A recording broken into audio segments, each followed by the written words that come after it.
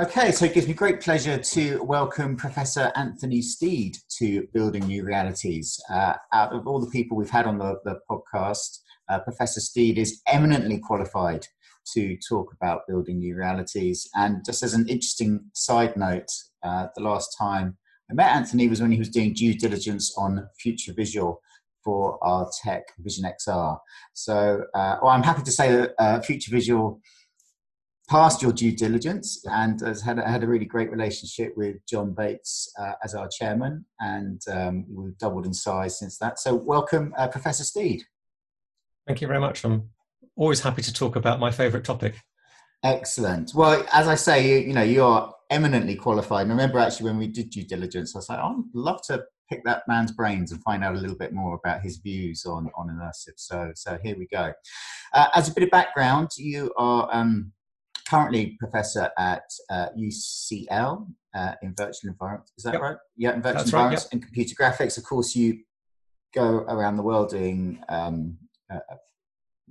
residencies or fellowships at other academic facilities, and your research area is specified as around real-time interactive virtual environments, with particular interest in VR, AR, and what I'm most excited to hear about, novel forms of interaction. The podcast is called Building New Realities. How long have you been working in this field? How long have you been interested in immersive tech? And what was your sort of background from degree level? Did you go straight from degree into immersive tech? And I'd love to find out a bit more. Right, okay. So I've been in the field for quite a long time, in that I'm almost up for 30 years. So I got interested in virtual reality when it was sort of more of a science fiction thing. It's the type of thing you saw on Tomorrow's World, which for those of you who aren't in the UK is a now no longer running TV show, but it was a science programme in the BBC in the UK, very popular in the 80s and 90s. And on that we started to see sort of virtual reality systems coming out of the aerospace industry in the 1980s. So my first try of immersive virtual reality is when I was interviewed for a PhD. So I was a mathematician by first training, but I like maths. I do like maths, but I wanted to do something a bit more practical. And I did a module on computer graphics, and I thought, oh yes, that's the thing I want to do. I like that. It's quite practical, but you get to do all the maths. And then I ended up choosing between a few different offers for PhD places. I ended up at Professor Mel Slater's group at Queen Mary, who had a Provision 100 system. So this was a fully immersive turnkey virtual reality system. You bought it off the shelf. Obviously, we're talking six figures probably for the system, but it came with a head-mounted display, came with head trackers, hand trackers, and an image generator. Of course, that was quite expensive at the time, but it was fully immersive. You could put on the headset, you could look around, you could see your hands, see your body, and we quickly learned that the problems weren't anything to do with maths.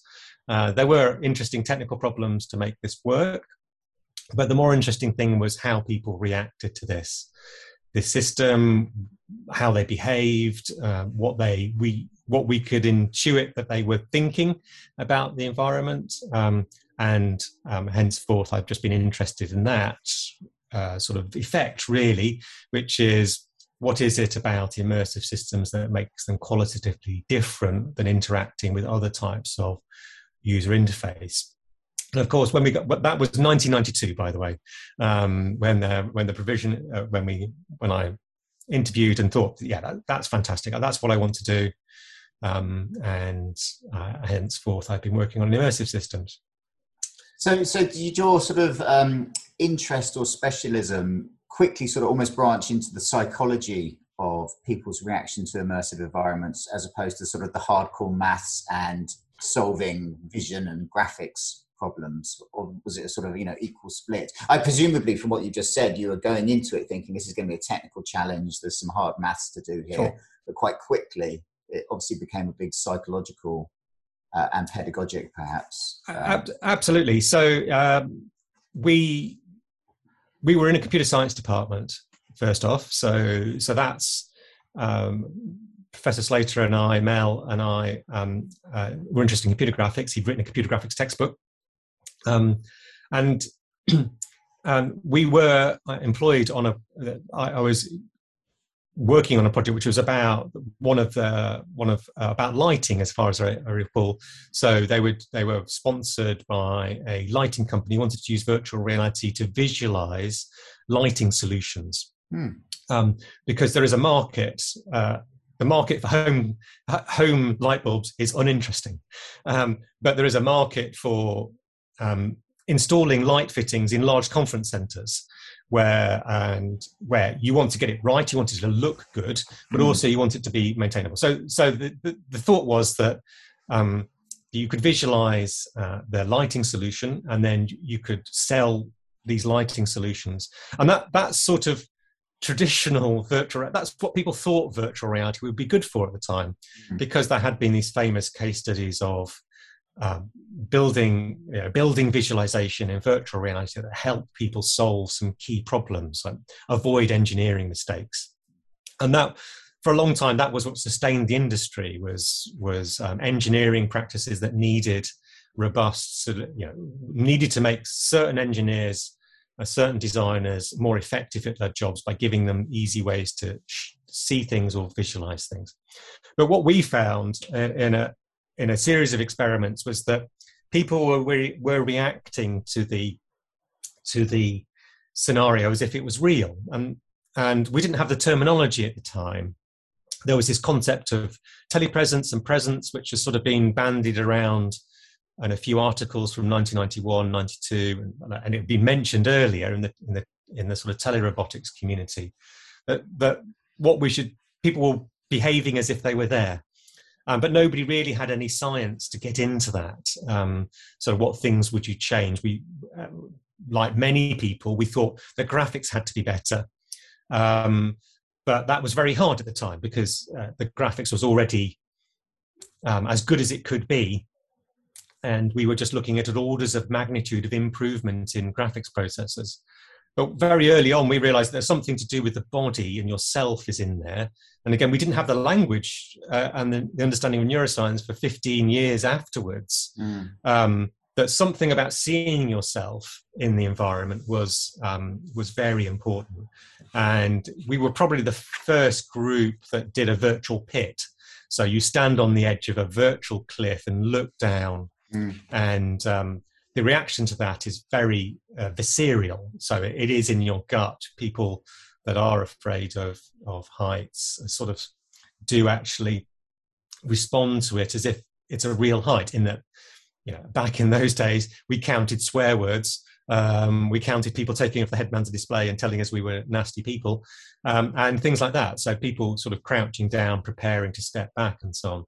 Now, much later on, people sort of brought in the sort of how the knowledge that came out of neuroscience about how what was happening. So people don't understand virtual reality is not reality, right? The brain is a complex machine which understands sensory perceptions and then makes decisions. And some of those need to be made in very short term, and therefore happen at quite a low level, such as preparing to react to threats. So of course you can, like you can in a sort of, if you go to a ghost house or something like that, you can prepare yourself to not be shocked. Yeah, tense up, kind of regulate your breathing. But it's a process, right? And if you just threaten somebody, they will react. And there's a whole YouTube genre, which I don't say is very ethical, but of people sort of shocking, even in virtual reality, giving people, shocking them with something that there's an immediate response to, which is difficult for people to avoid, right? Because it is it's an immediate response where the brain doesn't have time to think through. And that then led to, obviously, there were many technical problems. So I've sort of spanned between the two.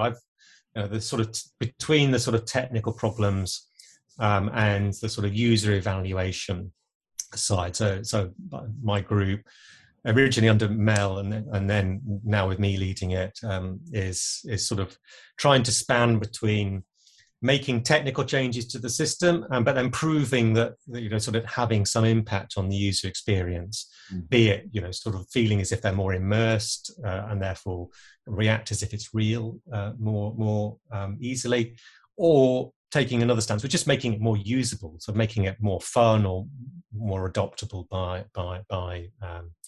their users. And what do you call that sort of study of people's reactions, and not only people's reactions, but it's people's presence or their belief that they are not necessarily in another environment? Because what's so fascinating about VR is, you're in a graphics-driven environment, but you do have those bodily reactions that you just described. So I was wondering, does that in the way that pedagogy describes processes of learning and teaching, how would you describe the actual research? Well, you use the term presence, actually, and I think most people would. There are so many definitions that it's almost a class of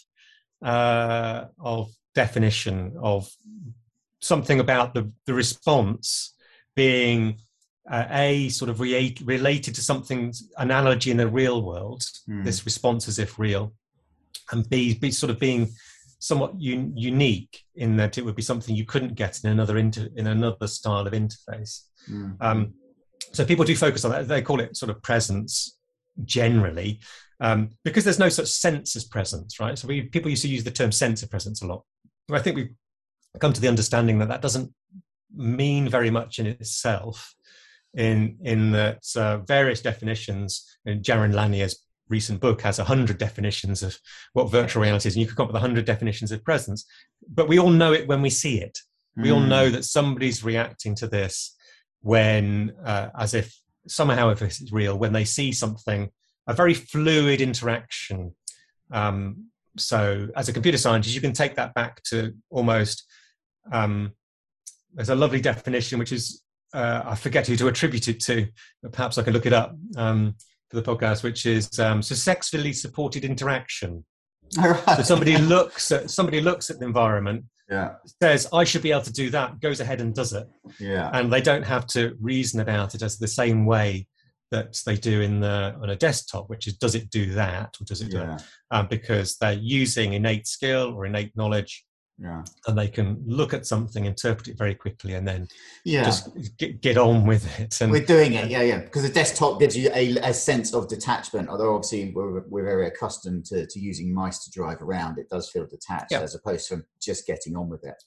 But there's measures of that which are really novel, which we're trying to get into, which is creativity, because the environment affords a lot of adoption of skill. So that's the type of thing you'd look out for, is can people be creative in the environment in interesting ways?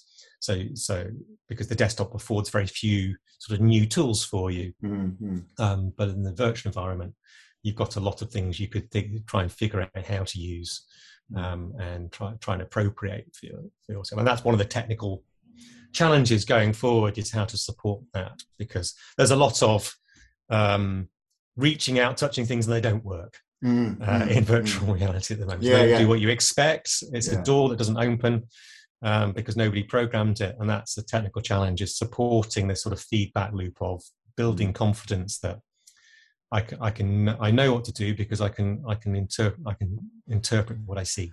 I mean, in a similar way, there's a guy called Anil Seth. I don't know if you've come across him in Sussex, who's doing a bunch of study on essentially as humans, our brains putting together what we commonly call reality, but essentially we're making sense of a bunch of inputs that on their own aren't reality, but of course our brain puts a filter on them and calls them reality. So it's kind of slightly more out there, almost on the philosophy, what is reality type line of study. But he does use VR in some of the studies, but it was quite interesting. There's some interesting relationships between the neuroscientists and almost philosophers and virtual reality. It's not an area I specialize in, but it's interesting to read through the material on how we form hypotheses about the real world, because virtual reality is an excellent testbed for varying some of those, because of course it's under our control. So we have done that with scientists, like sort of setting up scenarios which aren't realistic, in the sense that we've controlled something which wouldn't normally be controllable, say gravity, and then use that to test help them test their understanding of how the human perception systems work. And I'll give you a lovely example of that, which is a paper where we know that the brain models gravity in the sense relative to the body, because don't have time to get into the science behind that, but we know that if you're lying down, you have a sort of awareness of which way is up, because that's and therefore which directions in particular. I'll have to get a little bit into science, we know this because you are more sensitive to things which are above you as threats. Because they can fall towards you, whereas something on the floor is not so much a threat because it can't fall upwards. And it's known that the brain models this because it's important, possibly for survival, but also, and the way to test that was in virtual reality, where you can turn gravity on and off, so things appear to be falling towards you or not. And that was a lovely collaboration. Yeah, I mean, one of the ways we sort of consistently try to describe what we do at Future Visual to customers and clients was providing access to situations and scenarios that are physically impossible or prohibitively expensive to create in real life. And that can be across kind of basic training or sort of experiments that are difficult to facilitate in the way that you just described, i.e. turning gravity on or off. Yep. What do you think of the current rise of the term metaverse, which is having its 6 months in the sun as a phrase? Hopefully it'll stick around a bit longer, but it's certainly having a bit of a I'm not even going to say resurgence, but a surgence in sort of popular commentary and possibly culture. Well, it's obviously there's many different things underneath it, I think, and all of which have had a long history. So when Facebook talk about metaverse, I'm actually not sure what they mean, but I know what other people mean when they talk about it. There are these old visions of sort of mirror worlds that sort of inform augmented reality and location-based media. The large social space, online social VR space is, and the standards around it is fascinating. But again, it's not a new suggestion, because I did my postdoctoral work on things that could now be called metaverses, in that they were servers hosting content in 3D. You could have a browser that switched between them. And you could build infinitely large spaces. That was certainly possible, but it's been possible for a long time, because you need the internet, you need a renderer, some VR hardware, and you need a protocol. So those have been built since at least 1997, when I started doing it, but there were precursors, right? So coming out of the multi-user dungeon community, the online games community, there were sort of people proposing sort of open standards that you could see that would get bolted onto graphics in the end. And of course, that's how some of the more early and more popular sort of online games got built. They were underneath sort of very simple sort of text-based engines, which with servers that could deal with large numbers of players. So I think the current battle, the reason it's become such a hot topic at the moment is because it's a battle for the future of the application. What is an app in the future? Because so that's why I think Facebook is interested in it, is that they're not a platform holder. So we've got locked into this mode, and of course the platform holders, where you get an app is a single thing, it holds the whole screen, and that's the unit of attention, and we've moved away from sort of more complicated operating systems, and it seems to be by purpose. So even Apple and Microsoft are moving their sort of desktop platforms more towards this app model. And unfortunately, that you have a gatekeeper, which is the platform provider that serves code, and that won't work at scale. Because it's formidably hard for content creators to get onto it. And the beauty of the web when it was launched was that basically anybody could make content, make servers, and compete early on.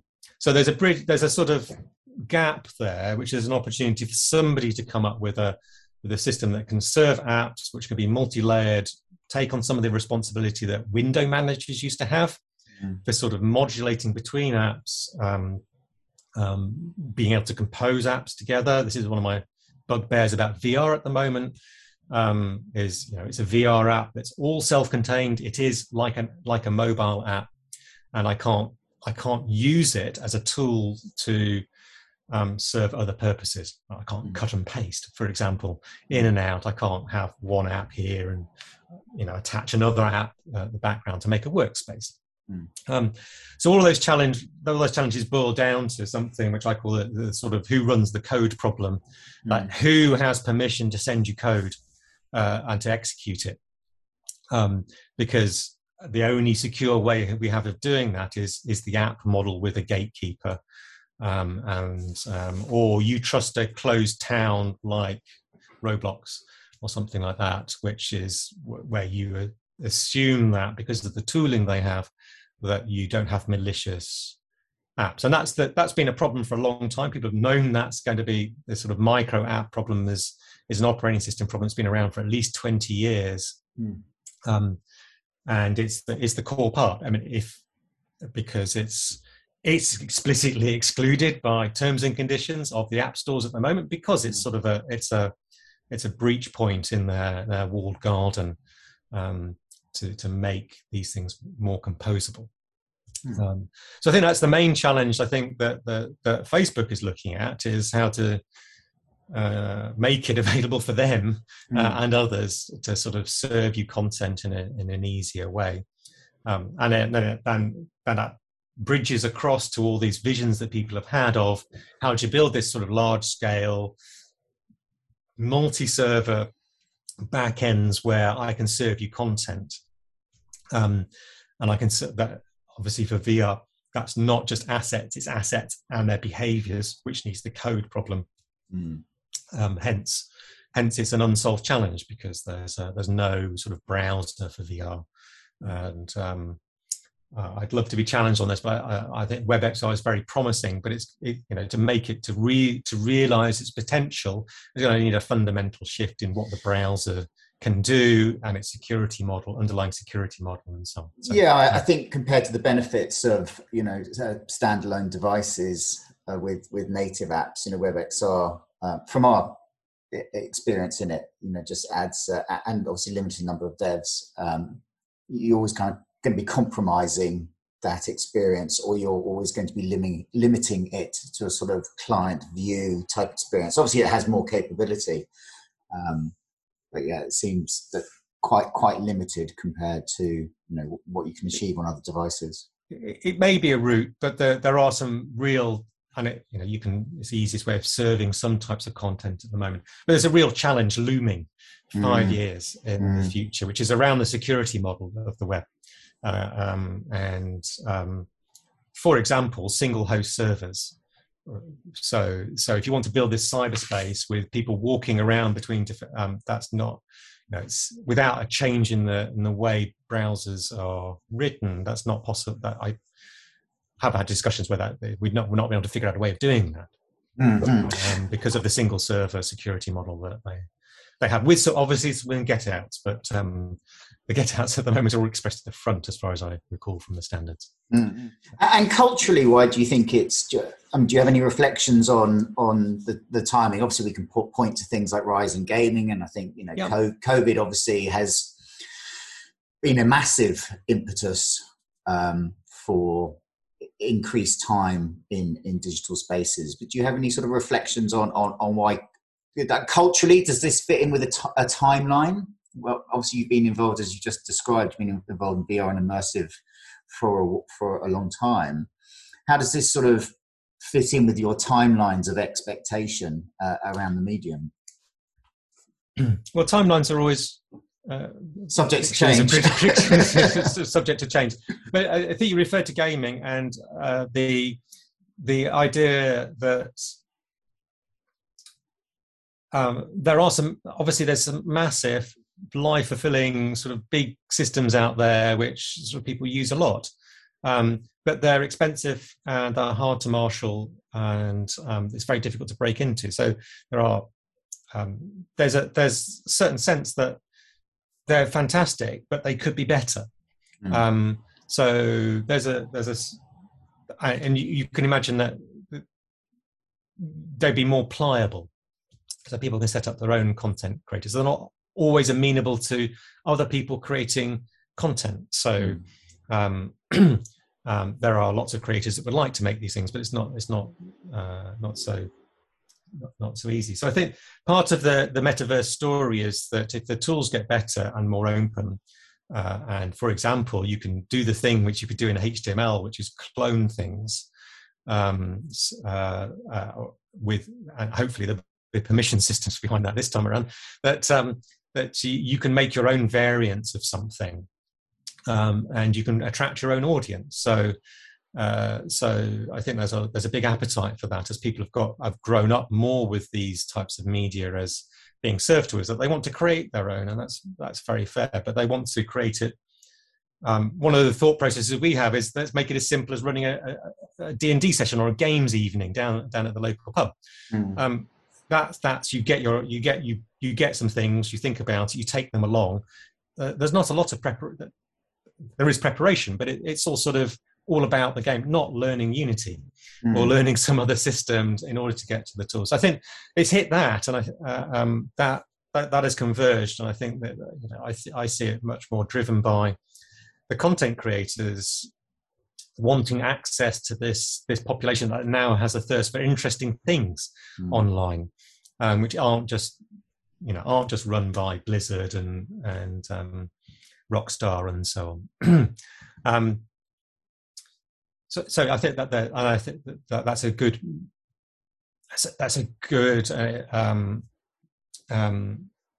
forum. It's a good sort of collection of people to want to get involved. There's also a big industry, I think, is also sort of ready for some of these materials. We've worked on many use cases over the years, and we don't do a lot of applied VR, but obviously we've had lots of people come in and say, I'd like to visualize this, or I'd like to do that. And the barrier of the tools has always been the problem.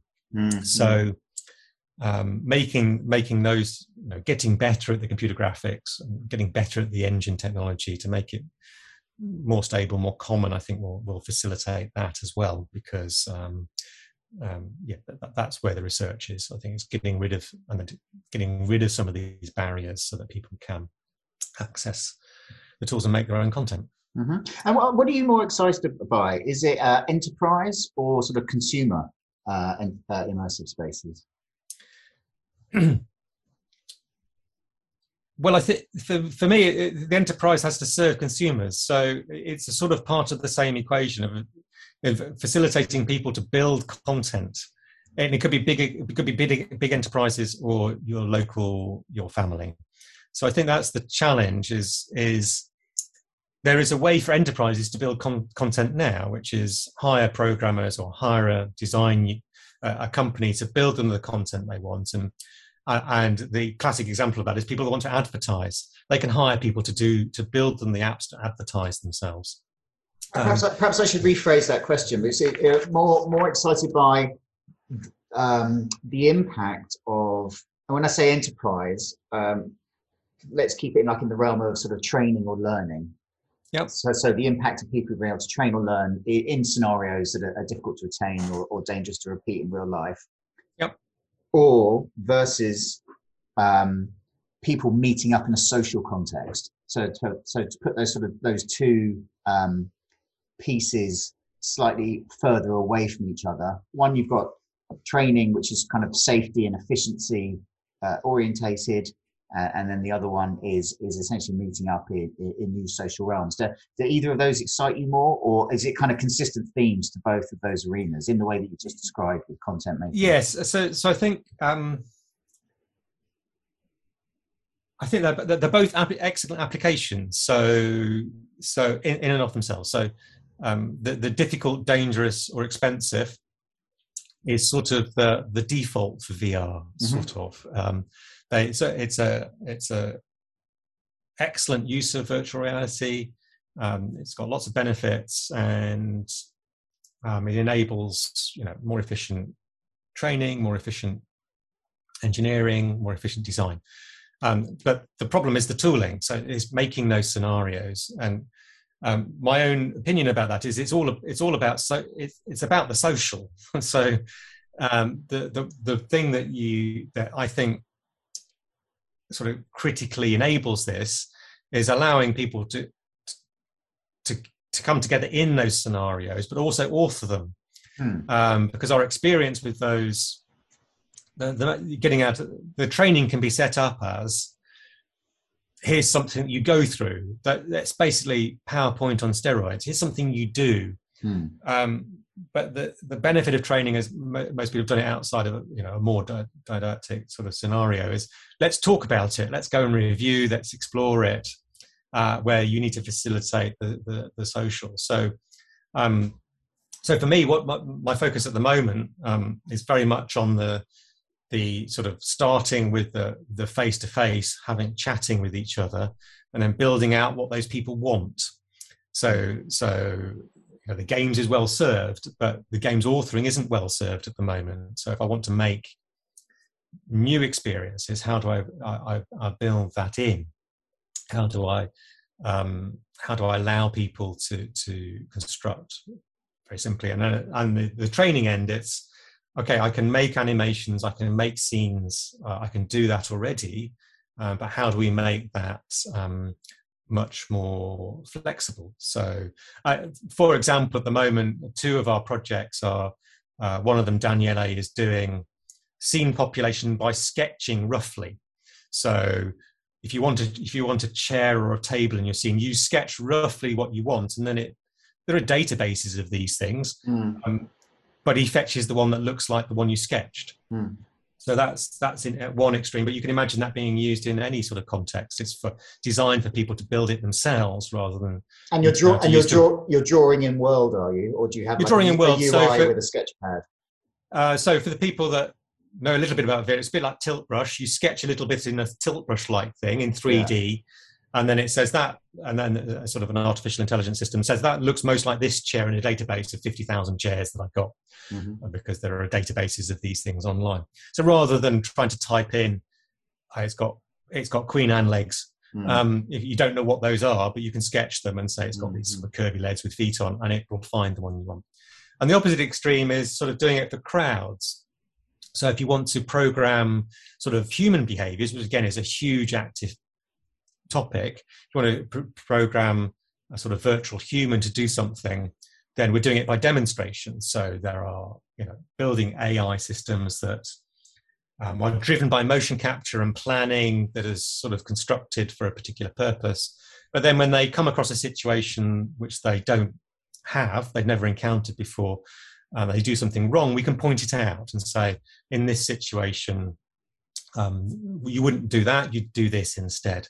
And then hopefully, this is early stages, would then go and the system would learn to sort of make a more intelligent character that sort of reacts to more unknown situations in a more plausible way. It's not going to be intelligent, but it's going to be plausible, so that you can start to populate sort of scenarios that you might want. Interesting. And what's been your favourite project that you've worked on to date? You could just say the one you're working on at the moment, but I'd love to. A favourite project. Well, one of the things that it's not a project, but it's a sort of theme is latency of the system. So if you go and talk to my academic colleagues, they'll sometimes tell you I'm the guy that sort of gets boring about latency on occasion, because I think it's a critical part of the environment. So obviously in the academic world in the 1990s, when we started off, latency of the system I think was probably around 100 to 150 milliseconds. And today we consider that completely unacceptable. And it only came down relatively slowly. But but we sort of kept pointing it out, and then we built systems to measure latency. Then I had an excellent student called Sebastian who then built a system with very, very, very little latency. So its end-to-end latency was less than a millisecond. The system latency, less than a millisecond. And of course, now modern systems have a latency of roughly 18 milliseconds or slightly lower. And I think we thought that was good, but now we're starting to probe these systems are going to get faster because there are effects that are actually sub 18 milliseconds, and that's really interesting. So they're good, they're usable, but they're not. It's not like perceiving the real world yet. I think we can go much, much lower. And of course, if you move to the networking world, then all bets are off, right? I mean, you have to deal with latency as you find it, and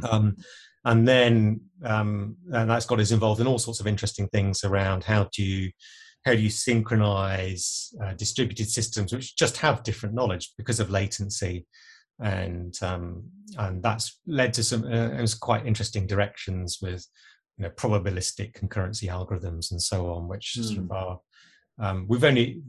we've done a couple of years ago and maybe more disruptive than we think they were at the time. It would just help us build a system at the time, but actually they think slightly differently about what the network is trying to do. And does any of your work around latency optimization or predictive algorithms, is that contained in your is it Ubiq? I think which is a set of tools that you made open source, or just I'd love to know more about what's in Ubiq. Right. So yes, so we released a toolkit last year called Ubiq. We've not been publicizing it too much because it's actually improving quite quickly at the moment. So Ubiq is a toolkit for building social VR systems in Unity. It's not a social VR system, but the first demo is a social VR system, which is somewhat vaguely reminiscent of Rec Room, because we like Rec Room to hang out with in lab meetings. So the idea is to facilitate people prototyping their own things, and the secondary goals are to enable sort of research on these systems, because everybody builds their own in academia at the moment. There isn't you can get a library for doing networking in Unity, but they're quite low level, so they don't help much with the sort of high level things such as how do you keep avatars, which avatars do you use, how do you synchronize things. And we spend most of our time debugging audio systems, trying to make it web compliant audio rather than using a commercial service. So a tertiary goal, that's the secondary goals. The tertiary goals was we wanted something where we had all the source code to make it completely open and to enable experiments which are compliant, because we had done some assessment of, we can't go to the labs. How do we run experiments? And some of our experiments are social. Can we use any of these big platforms? And the answer to which is no, because we need to run our own servers for data protection. And therefore, we ended up with. So this was a COVID catalyzed project. Yes. So we built into it some of the tools that you mentioned from our previous work on networking. In particular, some of the logging systems that we have, so to enable you to sort of debug what's going on. So that's quite sophisticated, more sophisticated than printing out to the console anyway, in a distributed sense. And also some of the sort of learnings from how to abstract things from systems. So although it's based in Unity, it does run on a wide variety of VR devices, but also on the desktop. So you can drive it. So if you don't have a headset available, you can still run it from inside Unity. It can be a full client rather than building a client. So these are some of the things that we've learned, not because of networking, just because of making our life easy in the lab over many years. So it sort of started as an offering to the academic community, people who wanted to do social experiments. It's like, well, you're going to need this. Yes, that was the main goal is to enable people to build their own so they can experiment. There's lots of things to test on these systems, such as there are hundreds of example systems out there and they keep getting, some of them evolve, and there are many options to make. So such as how to embed privacy, what the avatar should do, what people want to do in the environment. And you need if you want to build your own, it's a lot of getting started. So hopefully we're facilitating You've made that a bit easier. I mean, you mentioned Rec Room, and I've seen some of the other platforms you referenced in one of your papers, which I think was Directions for 3D User Interface Research from Consumer VR Games. Yes. And what, in your opinion, makes for a useful collaboration space? And I suppose there's two streams to that, aren't there? There's sort of latency dev type thoughts, and then actual client-side interactions when you're in the space together. Yes. So a lot of systems do a good job of a focused meeting. So once you're all there, you can chat, you can marshal around resources, you can get your slides in, you can get your objects in, you can talk about it. Not so many of them are good at the sort of peripheral things. What do you do if you're 5 minutes early? What do you do if somebody's late? How do you onboard people? So I think the best platforms are thought through the sort of where does this live in somebody's professional social life? How do they get people in, and how do they? What are they doing before? What are they doing afterwards? And the very best ones don't make me wait when I'm ready. So don't make me download a 500 gigabyte patch just because. And Rec Room doesn't get that right. Most of our meetings, if we have an ad hoc meeting, somebody's late because it's patching. And that's one of these constraints about the platform. We can't get around, right? How do you ship updates to your app at the moment? Well, you go to Oculus, if it's on the Quest, or Google or Apple, and say, please push this update that then gets streamed back down again, because they're all iterating on the code at the moment, right? It's not the assets they're iterating on. So they're not in the nice position of a more mature game engine where updates can be served directly, because you want to change the code. And that's the fundamental problem. I think, my opinion is that that's always going to be the point, right? Because it's behaviors we're interested in. It's not what things look like. So the best platforms are making that easy, and there are, to get started, to bring in things that you want to use, and a lot of flexibility to allow people to do the social situation in a slightly different way. So not just having one place, but having a bit of, having a lobby or a fort, so you can step outside. My main advice to people is think about what people do in real rooms, right? So, people leave real meetings, right? I mean, but if you remember back when we used to do them, occasionally you'd see somebody go outside to take a phone call, right? Somebody, everybody's looking at their phones, but sometimes some people would leave, and you're in a conference. That's an established rule, right? So you would usually establish a rule saying no phones, no phones in the room. We realize you're adults and you might have to, you might need to leave, so feel free. And that's the type of thing which isn't easy at the moment, because not many systems are thought through. Well, if somebody does need to take a private phone call and they therefore take off the head-mounted display, they don't get kicked out, because it can be difficult to onboard them. So I think that the flow in and out is really important. And I think the next challenge is, how do you make things that you can use afterwards? So if you're going to do a review of a building information model, getting the tooling in there to annotate it so you can export things is really interesting. And you see a few bridgeheads there of people doing that type of thing. So sort of making the meeting an asset to be reused in the future.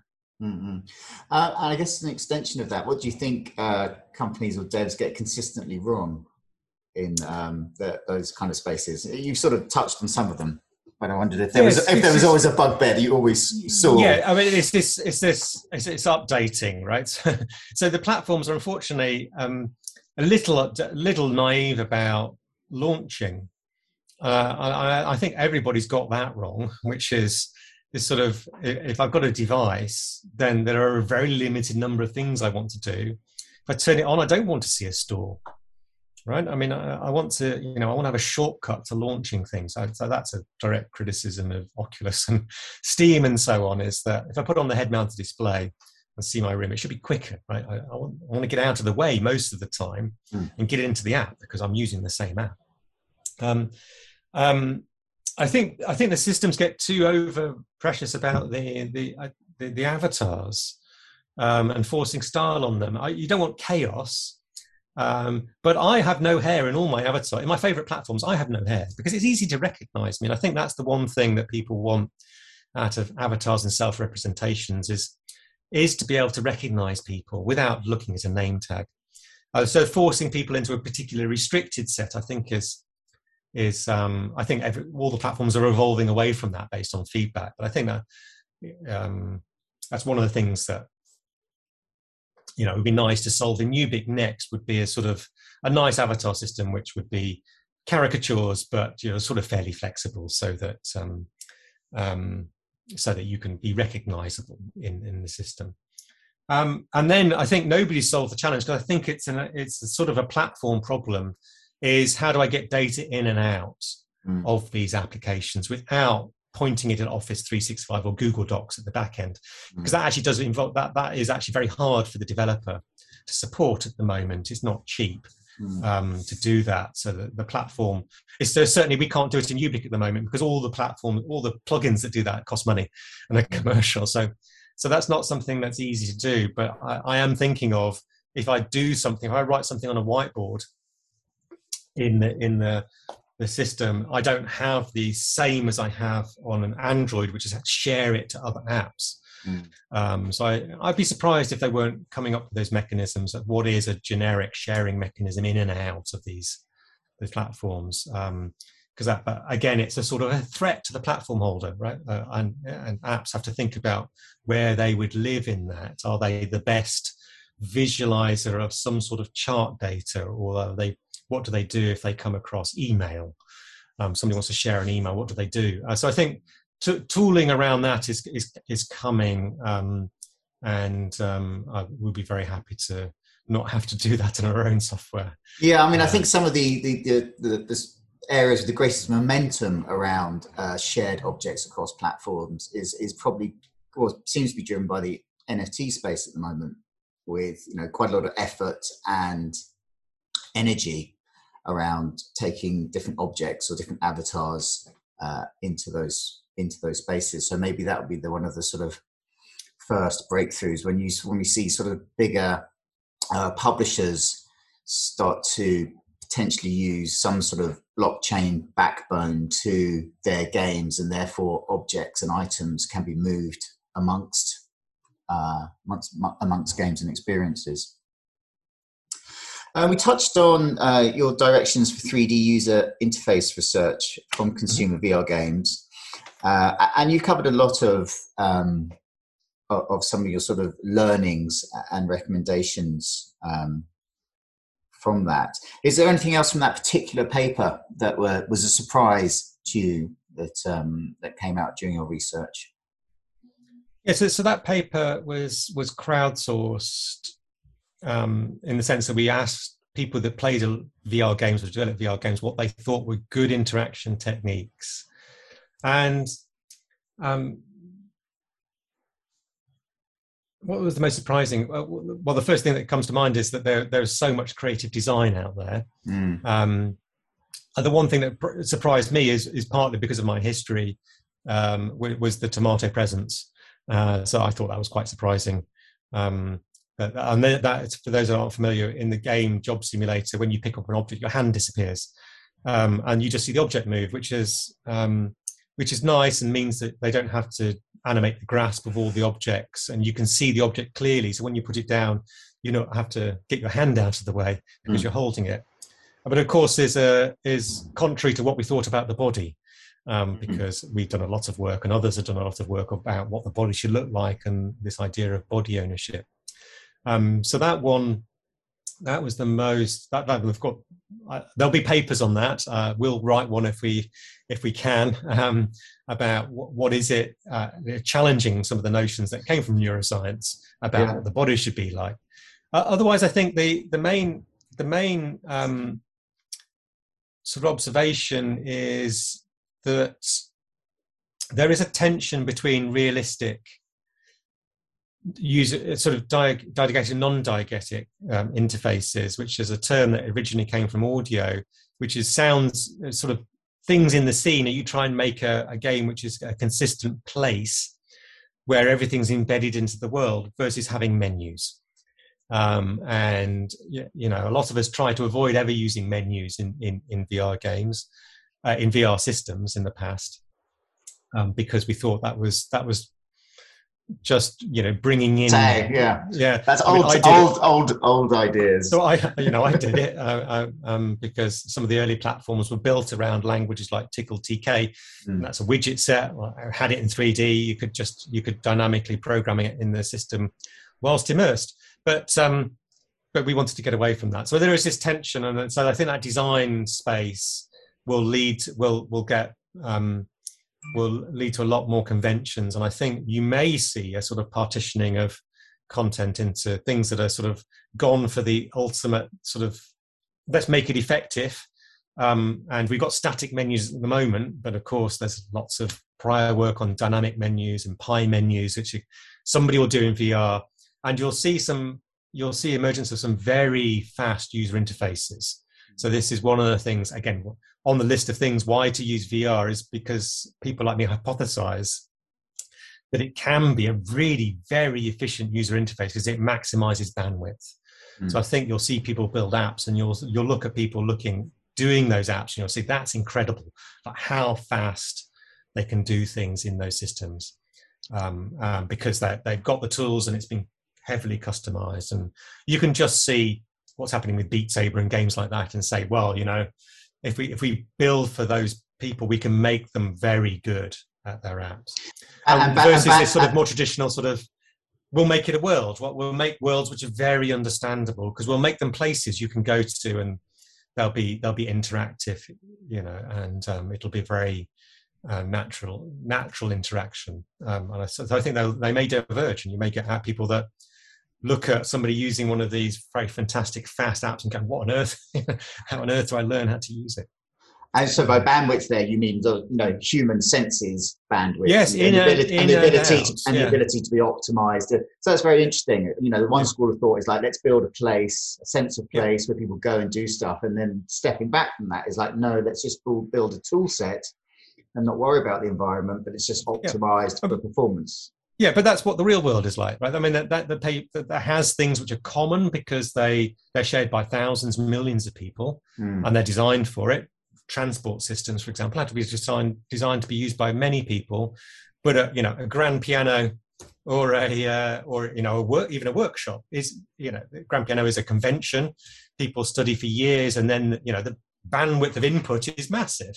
But in a workshop, it's the same thing, but that's usually very heavily customized by the person. And I think we're looking at, both of those are a challenge, right? To get, interfaces which are sort of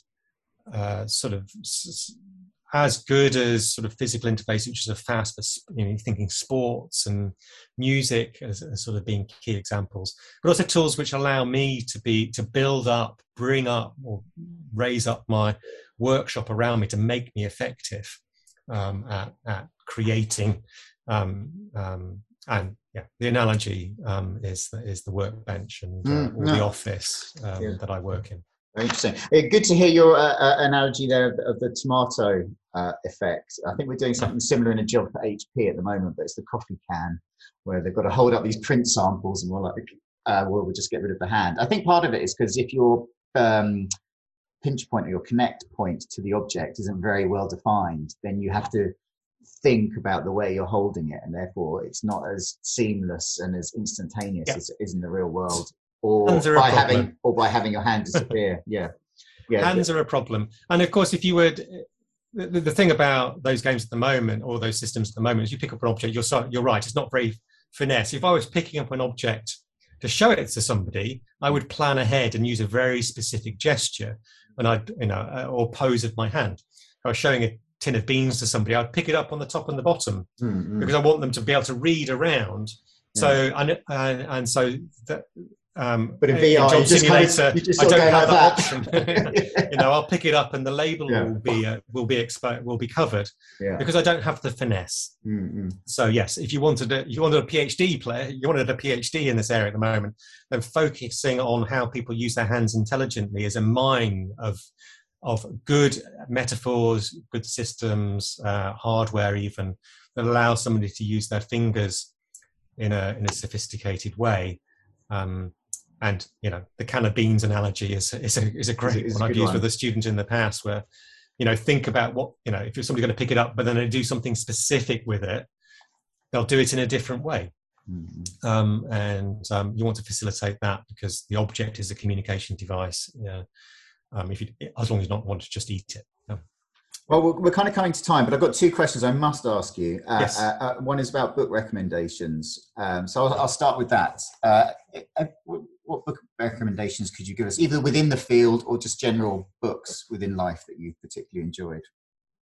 So for people that do virtual reality, I get asked this a lot, and I'm afraid I just have to point them at my bookshelf and say, well, I've read a wide range. So if you want to know about virtual reality, then Jason Gerald's book about the virtual reality book is a good starting point.